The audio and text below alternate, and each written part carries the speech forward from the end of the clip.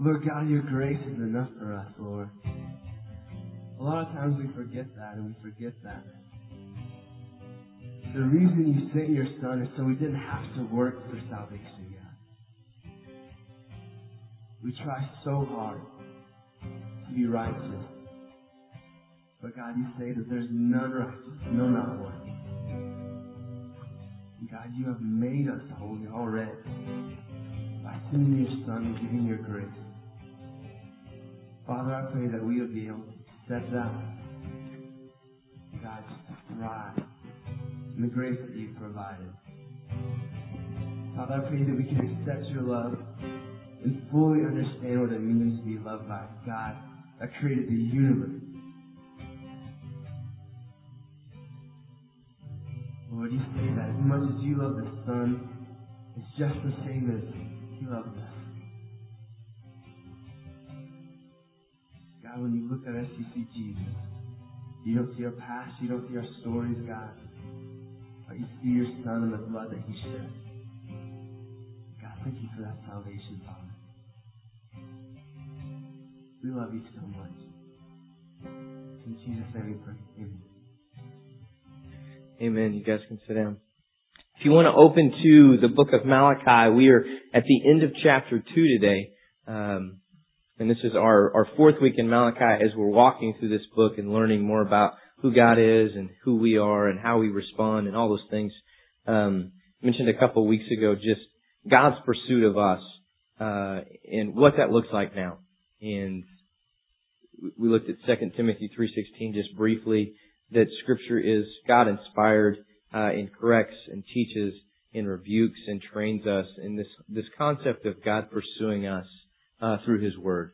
And the time we spend there, the time we spend studying, seeking to understand, seeking to know more about God and what He is doing with us. And so that's one of the reasons why we're walking through this book. But today is going to be a little more difficult. The end of chapter 2 in Malachi is one of the more difficult passages in Scripture to understand, to deal with, to work with. And not only that, but just in our context, in where we live culture-wise, there are issues that come up in this passage that are very touchy.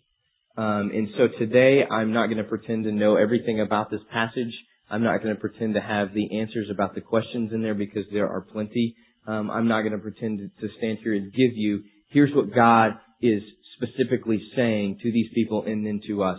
I'm going to give you some ideas, I'm going to give you some thoughts, and then I'm going to give you a holistic, this is what God is doing in His pursuit of these people and then with us today. And so, as we begin that, I want to address again this idea of context, or even the idea of co-text. Context being the issues surrounding a text. If you go to Scripture and you begin to look at, the questions will come up. What is happening with the people that are being addressed? Where are they living? What is their community like? What is their situation? What is God doing with them? What time frame is it? What are the communities around them doing? Where are they living specifically? Which will help us learn and draw from the text what God is doing. And then co-text would be what is actually in the passage. When you open the pages and begin to look, what is surrounding what's in there?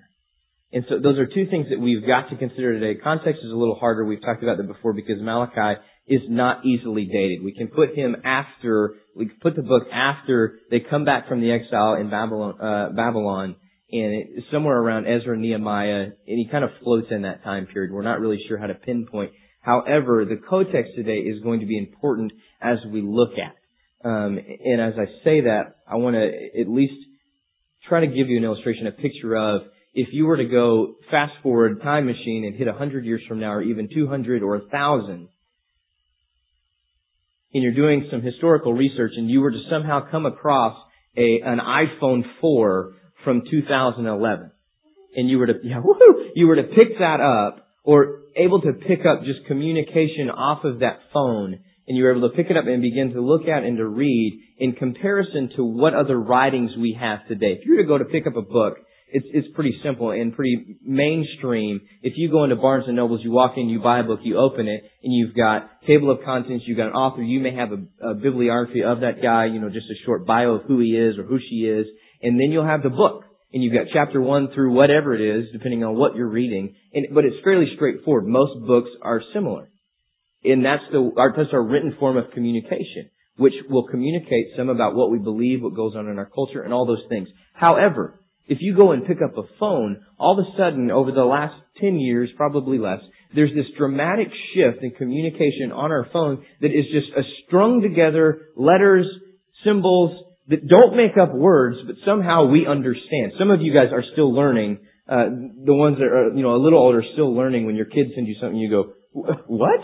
I do that still. I get a text, I'm like, Ryan, help me, because I have no idea what this 17-year-old is talking about on my phone right now. But if you were to fast forward 100 years and then get that, it would be very difficult to begin to piece together what is the string of letters. Even LOL. Why? Because you can't transplant yourself 1,000 years back to put yourself inside that culture to really understand laugh out loud. If you were even able to get to the point where you understood the L, the O, and the L, laugh out loud on a phone, but you're writing, what are you talking about? And so it would be very difficult to do that. In the same way, some of this passage today, we don't have all of the pieces in what we have as far back as we can go in the text. What we have originally, we look at and then we build our translations off of. We don't have all of the pieces per se. And please hear me when I'm saying, what I'm not trying to get at today is I think Scripture is whole. I think Scripture is God's Word. I think it's authentic. I think it's God-breathed. I think it's for us to use today to learn about God, for Him to speak to us and use in our life. Totally supportive of. However, I also at least want to be aware of and address and be honest that there are some passages we don't have at all. And this is one of those passages that we look at, and there are a few options that are pieced together, that are put together, and you can go different directions on really how you address the issue that's there, in what's there. So I want to start with that, just understanding, number one, I don't have all the answers, nor am I going to pretend to. I know that you don't think I have all the answers. I'm 30 years old. Are you kidding me? However, I'm attractive, so that has got to give me some bonus points. That was a good laugh. Thank you. All 12 of you. Everybody was laughing at that one. Yeah, awesome. So I'm not going to pretend that, but at the same time, I want to make sure that we're aware of what we're dealing with. As I begin to address and we talk through this passage, so that you don't walk out and think I'm a heretic. You may do that anyways, and that's okay. Because God may have to correct me on what I'm thinking here. But at the same time, know that this one is not a concrete, here we go. This one's hard, and this one's difficult to deal with. So, as we begin, we've walked through Malachi up to this point and seen a basic cycle or basic process of how God is speaking through His messenger to these people. And He's making a statement, there's a question asked, and then there's a response. And we've gone through and we've looked at God has addressed His people, and He said, I love you. As a father would say to his child before time for discipline. And we discussed that. And then people respond with, how have you loved us? And God says, I chose Jacob and I hated Esau. And you've got the two brothers, and He brings that picture to light that I chose you as a people group to bless the world, to bless all mankind in spite of who you were. And He goes from there and He addresses issues of sacrifices and what they're bringing to the table to worship God. And basically the way that they are now worshiping is not good enough. And they've viewed God and showed God in their actions that you really aren't that important to us in what we're bringing to the table. And then He addresses the priest and how they've handled things in an ungodly manner, and how the guys who were supposed to be the benchmark for this is how we follow God. This is how we know Yahweh. This is how we interact. This is how we worship. This is how we stand apart as a community of God. These people have failed not only to act that out in their own life, but then to teach the nation how to do that. And so now we get to this point, and there's a little bit of a shift. There's still a statement and there's still a question, but up until this point, it is God making a statement, and then in the passage it's the people making a response and question, and then God discussing. And it's going to change here, and it's going to go to more of, we've talked about Malachi, whether Malachi was actually, his name was Malachi, or this is just the author, that name is taken out of chapter 3 in My Messenger. That's up for debate, and we've discussed that. So for today, I'm just going to say Malachi's writing with the understanding that I don't know if that was his name. So we can just all agree to go from there. So basically, you've got Malachi making statements and then asking questions and then addressing. And so there's a little bit of a shift on who is who is doing the speaking here, but in verse 10 it says, have we not all one Father? Again, as we work through this book and we're looking just at context, even though it kind of floats around and we can't pinpoint, the concept of community is all through these pages. The concept of the community of God, of the community that God is working in and through for His kingdom and for His plan of putting back to rights His creation is here. And so in this address, as we end chapter 2, he says, have we not all one Father? And it could be a reference to Abraham. It could be a reference to Yahweh. God, at this point, is at least not typically referred to as Father. Earlier in the book, we've seen that God says, am I not a Father? Am I not a Master? As He's making statements. But it's not until Jesus shows up do we really see a distinction in the way God is defined or described in the way He acts in God the Father and Jesus the Son and the Holy Spirit. That doesn't take place until later. So, with that being said, this could be a reference to, have we not one Father, Yahweh, but it also could be a reference back to Abraham, because Abraham is the father of the nation. They know that God chose Abraham to create Israel, for him to birth, obviously this nation that God will then bless mankind with. So it could be either one. It really doesn't change what's happening, because it's, again, drawing back to, have we not all one Father? Are we not all in this same community? He says, have we not all one Father? Did not one God create us? And so it obviously takes us back at a minimum to Abraham, and then even all the way back into Genesis and the creation narrative of, their belief about how we got here, in the system they believed in, and the stories they told and how they shared with their kids was, you go back to Genesis and let me share with you how we got here. When their child would say, Dad, why are we here? Or how did I get here? The creation narrative is brought out. And let me tell you the story of what God did to make man. And we'll get into that when we're in Genesis and further discussion. But taking them back again in the story, in their history and what they know and how they understand God and how they understand their community. Have we not one Father, and has not one God created us? Are we not all a part of the same community? There's your statement. Again, drawing them back to community, and that's going to be important at the end, but we're all a part of this community of God. And then he says, in a question, why do we profane the covenant of our fathers by breaking faith with one another? So there's an issue. So we've gone from addressing the nation as a whole, I love you, to the people of the nation who are bringing sacrifices, and then to the priest, and now we're going back to the community as a whole, and there's an address of a breaking of faith. The system is broken within the community. And the statement is made, have we not one Father? Have we not all been created by God? We're all one community. Why then have we profaned the covenant of our fathers by breaking faith with one another? So, in verse 11, we're going to get into what does this look like. It says, Judah has broken faith, which is kind of a serious deal. Our relationship with God is based on what? Faith. Our trust in God for Him to make us right again.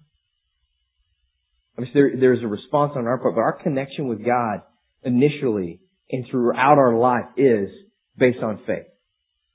And it's the same for this community here. Faith is the part of their relationship that is the connection with God. Obviously, the way that plays out in worship is different for them because they're under a different set of laws in the Old Testament. However, faith is the essential component of knowing God.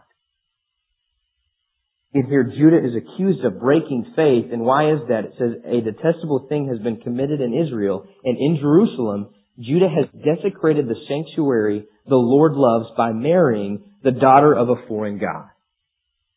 Now, a couple of things come up here. What is being addressed in this passage? If we go back to there are two things. If we go back to Deuteronomy 7, which you don't have to do, we're going to move a little, not near as much as we have in the past. If I can find Deuteronomy, does anybody know where it's at? I'm kidding. I know where it is. That's a joke. Sort of. Deuteronomy 7 reads, when the Lord your God brings you into the land, this is verse 1, you are entering into to possess and drives out before you many nations, the Hittites. Last week, this reminded me, last week I was making a reference to Shittim. Is that correct? Yes. To Shittim. I did not pronounce it that way, and so I apologize. Any of you who are in here and heard me say it differently, it sounded much like a curse word. In fact, it was, with an M on the end. And so I just apologize. I had not done my due diligence in studying the pronunciation of words. And so I called my good friend Steve and said, give me your assessment. And he said, well, you might ought to change that. So just apologies. I'm sorry. It is Shittim. It's not the other way. So let's move on. The Amorites, the Canaanites, I didn't do it again. All these people, there are 7 nations larger and stronger than you. Verse 2, and when the Lord your God has delivered them over to you, and you have defeated them, then you must destroy them totally. Make no treaty with them, and show them no mercy. Do not intermarry with them. Do not give your daughters to their sons, and take their daughters for your sons, for they will turn your sons away from following me to serve other gods, and the Lord's anger will burn against you and will quickly destroy you. This is what you are to do to them. Break down their altars, smash their sacred stones, cut down their Asherah poles, and burn their idols in fire. For you are a people holy to the Lord your God. The Lord your God has chosen you out of all the peoples on the face of the earth to be His people, His treasured possession. So He is telling them in His commands, do not marry these people. The nations that surround you, that you will go in and take their land, destroy them.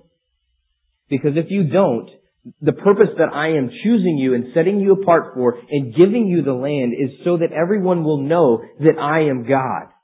I am using you to reach the world. To bring about man being right, I'm using you, I've chosen you. And so, in that, do not marry these other people because they will lead you to worship other gods. Now, we also see throughout the narrative of the Old Testament that even though God makes this very harsh, destroy them, they're all out, grace is given even to those who He says don't give it to. And so we see God is still gracious in the midst of what He's doing, and it's not, what am I trying to get at? God loves people, and God is bringing about redemption, and God's call for these folks is, do not do this because they will lead you astray, and it happens. But at the same time, for those who respond to God from those communities, who recognize who God is, the purpose of the nation is to bring them in to know God, and that's exactly what God does. So it's not a strict, here we go, we're cutting it, you're out, period, and you're in. That's not it. So, but he was very plain, do not do this. If we look at 1 Kings 11, and it's the story of Solomon, in chapter 11, it tells you that Solomon had 700 wives and 300 concubines who were all of foreign nations. The man was a moron. This guy was the smartest dumb guy who ever existed, right? And we all can make the jokes about, having one wife, and any more than that is just a struggle, when all the guys will laugh, but we know that we're actually the stupid ones in a relationship, and we screw up, and that's actually what we're going to get to in a little while. Funny, huh? But regardless, here's Solomon who asks for wisdom of God and is granted that, the son of David, who is given the Davidic covenant that someone will sit on the throne of your line for all eternity, and Jesus comes out of that. His son Solomon marries 700 women from foreign nations, in which God strictly forbid him to do. And so the king goes, hey, that's cool. I'm going to marry 700 women, and I'm going to have sex with 300 other ones who are foreign, and this is going to be great. And what does that do? It leads him away in worship away from God. Exactly what God said. Don't do this because they'll lead you away. Solomon does it, and it leads him away. And eventually they end up in captivity in Babylon. Well, they've come out of that, and here they are now. And it's at least a 50-50, if not a 100%, and both of these things are happening, that they have gone away and begun to do the same thing. If we look at Ezra and Nehemiah, it happened. Ezra gets back and he shows up in the country, and he sees here all these countrymen who are Israelites, who are Jewish, who have intermarried with the foreign people around us. To the point where Ezra chapter 10, he even goes as far as to say, leave your wives, your foreign wives, and your children. Which, again, we'll get to that in a minute too. So, possibility that he's addressing the issue, their breaking of faith, has to do with the being disobedient to God's call back in Deuteronomy 7 that says, do not marry of the foreign people around you because they will lead you astray. And here they are out of captivity, faced with the same struggles they were in before. The other option, as you read the text, you also have to be aware of the fact that it's written, it says, Judah has desecrated the sanctuary the Lord loves by marrying the daughter of a foreign god. And so you have it in singular form. you have the daughter of a foreign god. And so it could be drawing, and in fact, this would be drawing out the idea of they are at a minimum, if they're not intermarrying, they are at a minimum engaging in mixed worship. In terms of they are worshiping Yahweh still, but they are also engaging themselves in pagan worship, more than likely of a sexual nature, which was very common back then. But then you have this verbiage of the marrying of the daughter of a foreign god. And so at a minimum, we know that this is communicating. What are they doing? They're engaging in worship of foreign gods, which is strictly what God said. I'm choosing you to worship me to reach the world. Don't worship anybody else, because I'm the only true God. And Malachi writes and says, men of Judah, you are detestable. You've profaned the name of God. You've done exactly what God told you not to do. You're completely ineffective because you are engaging in pagan worship and you're not worshiping Yahweh the way that He has commanded you to do. You've done what you wanted. You've done what can be convenient for you. You've done what feels good for you, that looks attractive to you. You did what you wanted to do. And for that, and possibly you have married these women and are engaging in worship fully with them. Verse 12 says, as for the man who does this, whoever he may be, may the Lord cut him off from the tents of Jacob, even though he brings offerings to the Lord Almighty. Again, this idea of community. Are we not all of one Father? Are we not all created by one God? We are one community that God has chosen to reach the world. And He says the one who is engaged in this, may he be cut off from the community. This isn't even, hey, this is a warning. Hey, this is a slap on the hand. This is you're out, bro.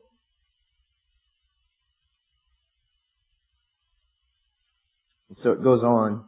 Verse 13, it says, another thing you do, you flood the Lord's altars with tears.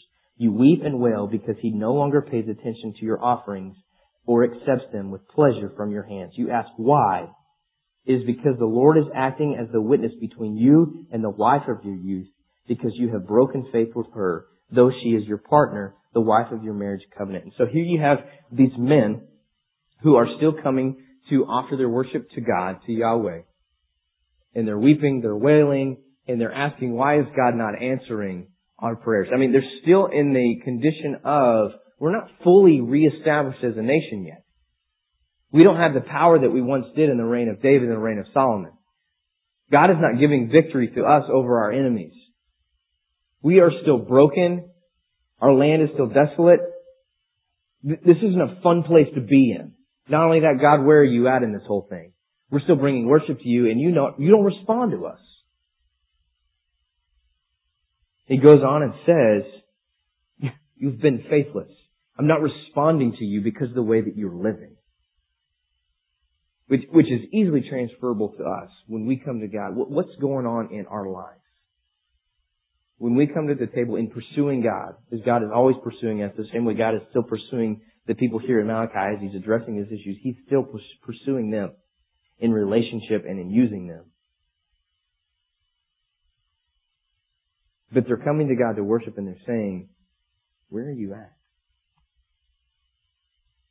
And there may be times for us when we come to God, when we come to church and we sit down and we read our Bible, we have a quiet time at home, or we sit down to pray, or we sit down with our kids to do a family devotion, or whatever it is that you do personally that helps you connect with and communicate with God. And you go, where are you at? Which may not always be the case, but at times it's at least a flag for us to sit down and go, God, search my heart and tell me what is wrong with me. What am I doing that is breaking communication with you? What am I doing in my life that needs to be changed, that needs to be addressed, that needs to be confessed, that needs to be taken care of to reestablish the communication and the intimacy that we have together? Obviously, believe as a church at Rockpoint, and part of our doctrinal statements is that knowing God, we receive that grace and it's nothing that we earn, but in that relationship, there are times when, because of our own actions, that may place us in a point where we don't have the same communication with God that we once did.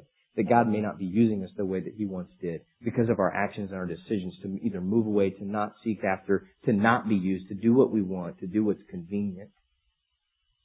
And those may be times where we don't hear from God. And these folks are specifically, why are we not hearing from you? Why are our sacrifices not of worth? And God says, because you're jacked up, you're broken. And says it's because the Lord is acting as a witness between you and the wife of your youth because you have broken faith with her, though she is your partner, the wife of your marriage covenant. Verse 15 says, has not the Lord made them one? In flesh and spirit they are His. And why one? Because He was seeking godly offspring. So guard yourself in your spirit and do not break faith with the wife of your youth. Let's stop there just for a second. As we get into this, the answer for why are you not paying attention to our worship? Why are you not paying attention to our offerings? Why are our tears, our prayers, and all that we're doing and pleading with you worthless? And it's an issue of relationship inside the community. Specifically between the men of Judah and their wives. Now as we get, this is where it gets difficult and it's not completely clear as to what's being said and the context in which it's being said and what really is being communicated. However, to begin with, we know that the men are not acting in faith the way that they're supposed to be responding to their wives. That's clear. Which is a very interesting concept. Because for us today, marriage is a private, we go in our home and we deal with our issues and it all stays in here. And that's my business. And if there's a breaking of a marriage, it's still right here. This is my business. There may be people who are open about and seeking counseling and going through things, but at the same time, it's not a community concept. And here it's being addressed as a community concept. The relationship is not a community. Obviously, my relationship with my wife is not yours. That's why she's my wife and not yours. Especially if you're a woman. That's a whole new set of issues. But at the same time, what happens between us is a community concept. So, and as we get further in, I've listened to multiple sermons and read different things and read different sermons as I've looked at this. I mean, the typical track that will be taken with this passage when it is taught is, let me tell you that God hates divorce, and let me tell you how marriage is supposed to be lined out. And well, in fact, as I was listening to one, and I'm not saying this to bash other preachers and other pastors, but to just address what is typically thrown out in the oddity with which it's thrown out. As we worked through this passage, as I was listening to one, we went to 2 Corinthians and talked about the yoking of yourself with somebody else, which is typically drawn together, especially in student ministry, which I'm in quite a bit and I've been there a while. That talk or that message is communicated to talk about who you date. God says, don't be unequally yoked with unbelievers. And so you don't need to date somebody that's not a Christian. God said it. Let's go. When actually the concept that's being presented there is the picture of you've got two animals who are being yoked together with a piece of wood, attached together to go and to work and to accomplish a task. The concept is don't enter into relationships that are intimate relationships that are going to be consistent all the time, where you're going to be doing dutiful tasks because of the influence that one can have on the other and where that will go. When you yoke yourself together with a business partner, where do you go? We're making decisions together. Where's the money going? Where are we investing? What is important? Is it the customer? Is it the money? Is it our employees? And so it's a lot bigger than who are you dating. I mean, it's how you live. Anyways, and I'm sorry, I just ran a rabbit trail and I apologize. I did not mean to do that. But the passage was taken to, hey, as we begin to address, we're looking at Judah and they have married women from other nations and foreign nations that have led them astray. Look at 2 Corinthians. You're not supposed to even date these people. because they will lead you astray. And I'm not arguing against or for or any of that. However, it gave us a picture of here's what you're supposed to do as a Christian. You date a nice Christian and you marry a nice Christian, which I think is a good concept. That's great. That's a wise decision. If you know Jesus, you should probably marry somebody that knows Jesus.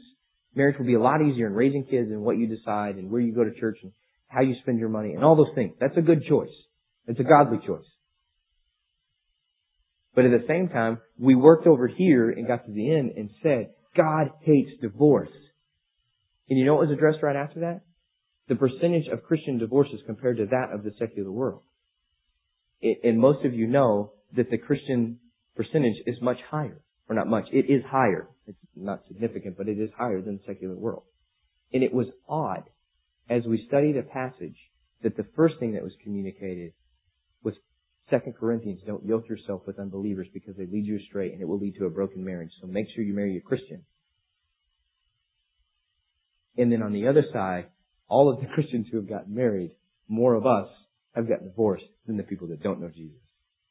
It was a very odd look at this passage and how it was swung. And irritating to the point where it wasn't looked at in a, what's really here? What are the questions? Is God actually saying, I hate divorce? There are three different ways this thing is translated. Because of all the pieces aren't here. Once you get to verse 16, all the pieces aren't there. The singular pronoun does not exist in the Hebrew in the passage for it to say, I hate divorce. One way it's supplied, and here at least in the New International Version, the NIV is what I have, I'm not sure what you're reading, it's supplied there. And whoever translated put that there. And I'm not arguing against that concept.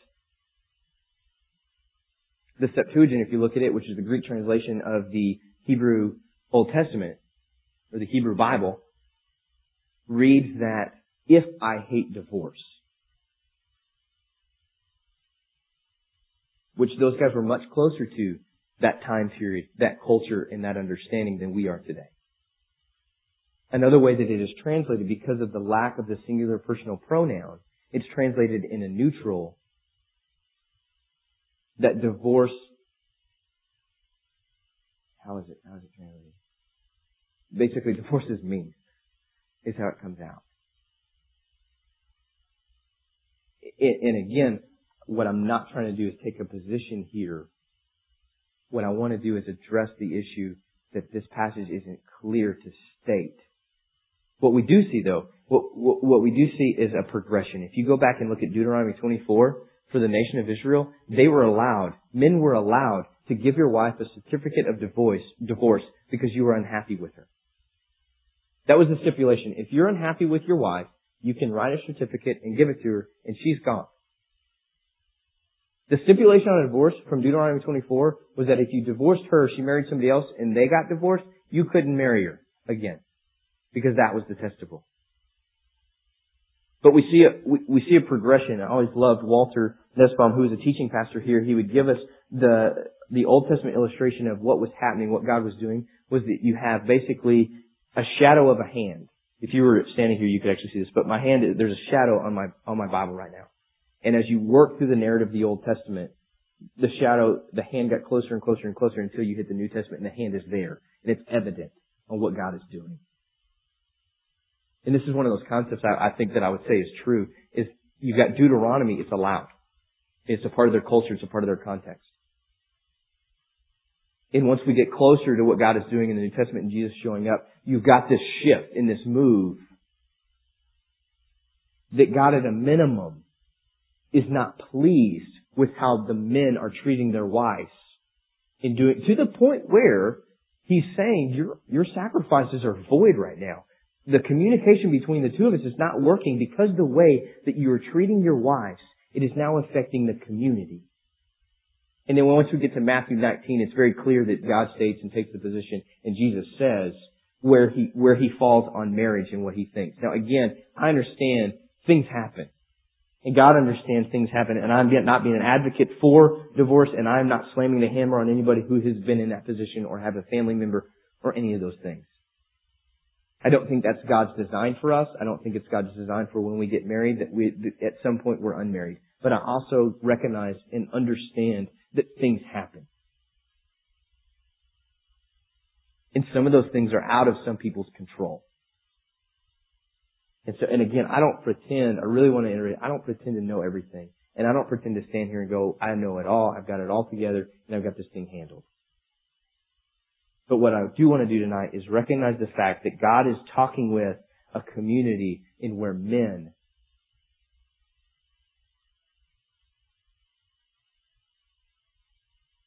are treating their wives in a way that is detestable.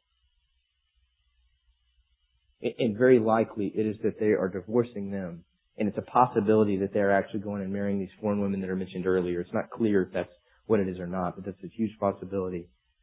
And God is saying you are breaking the faith of your community because of your actions with your wife. What I want to move for us today, especially as men, with this concept of community and this concept of God's pursuit of us, as we even recognize the New Testament, the picture of marriage is the man and the woman being Christ in the church. And as I said before, God is pursuing each one of us. God is in a continual pursuit of us the same way He was in the day of Malachi, in the people of Malachi. And so the picture of the man and the woman as the church in Christ is the consistent pursuit of the man of the woman inside that community of faith. Obviously, again, that relationship is between the two of you, but what happens affects the community and what God is doing with and through us. Again, one of the key things and one of the foundational principles that I really want to see happen with our Sunday night service as we begin to reach out to the community that Rock Point doesn't reach right now is the concept of becoming the community of God. To know God better and to respond to Him. And in that community, as men, we've got to understand this concept of pursuing our wives. In recognizing that pursuit, that nurturing and taking care of and filling our role as a man the way that Christ does for the church is an expression, is one of the best expressions of our faith. What the men of Judah have done here in the way they treated their wives and the response with the daughter of the foreign god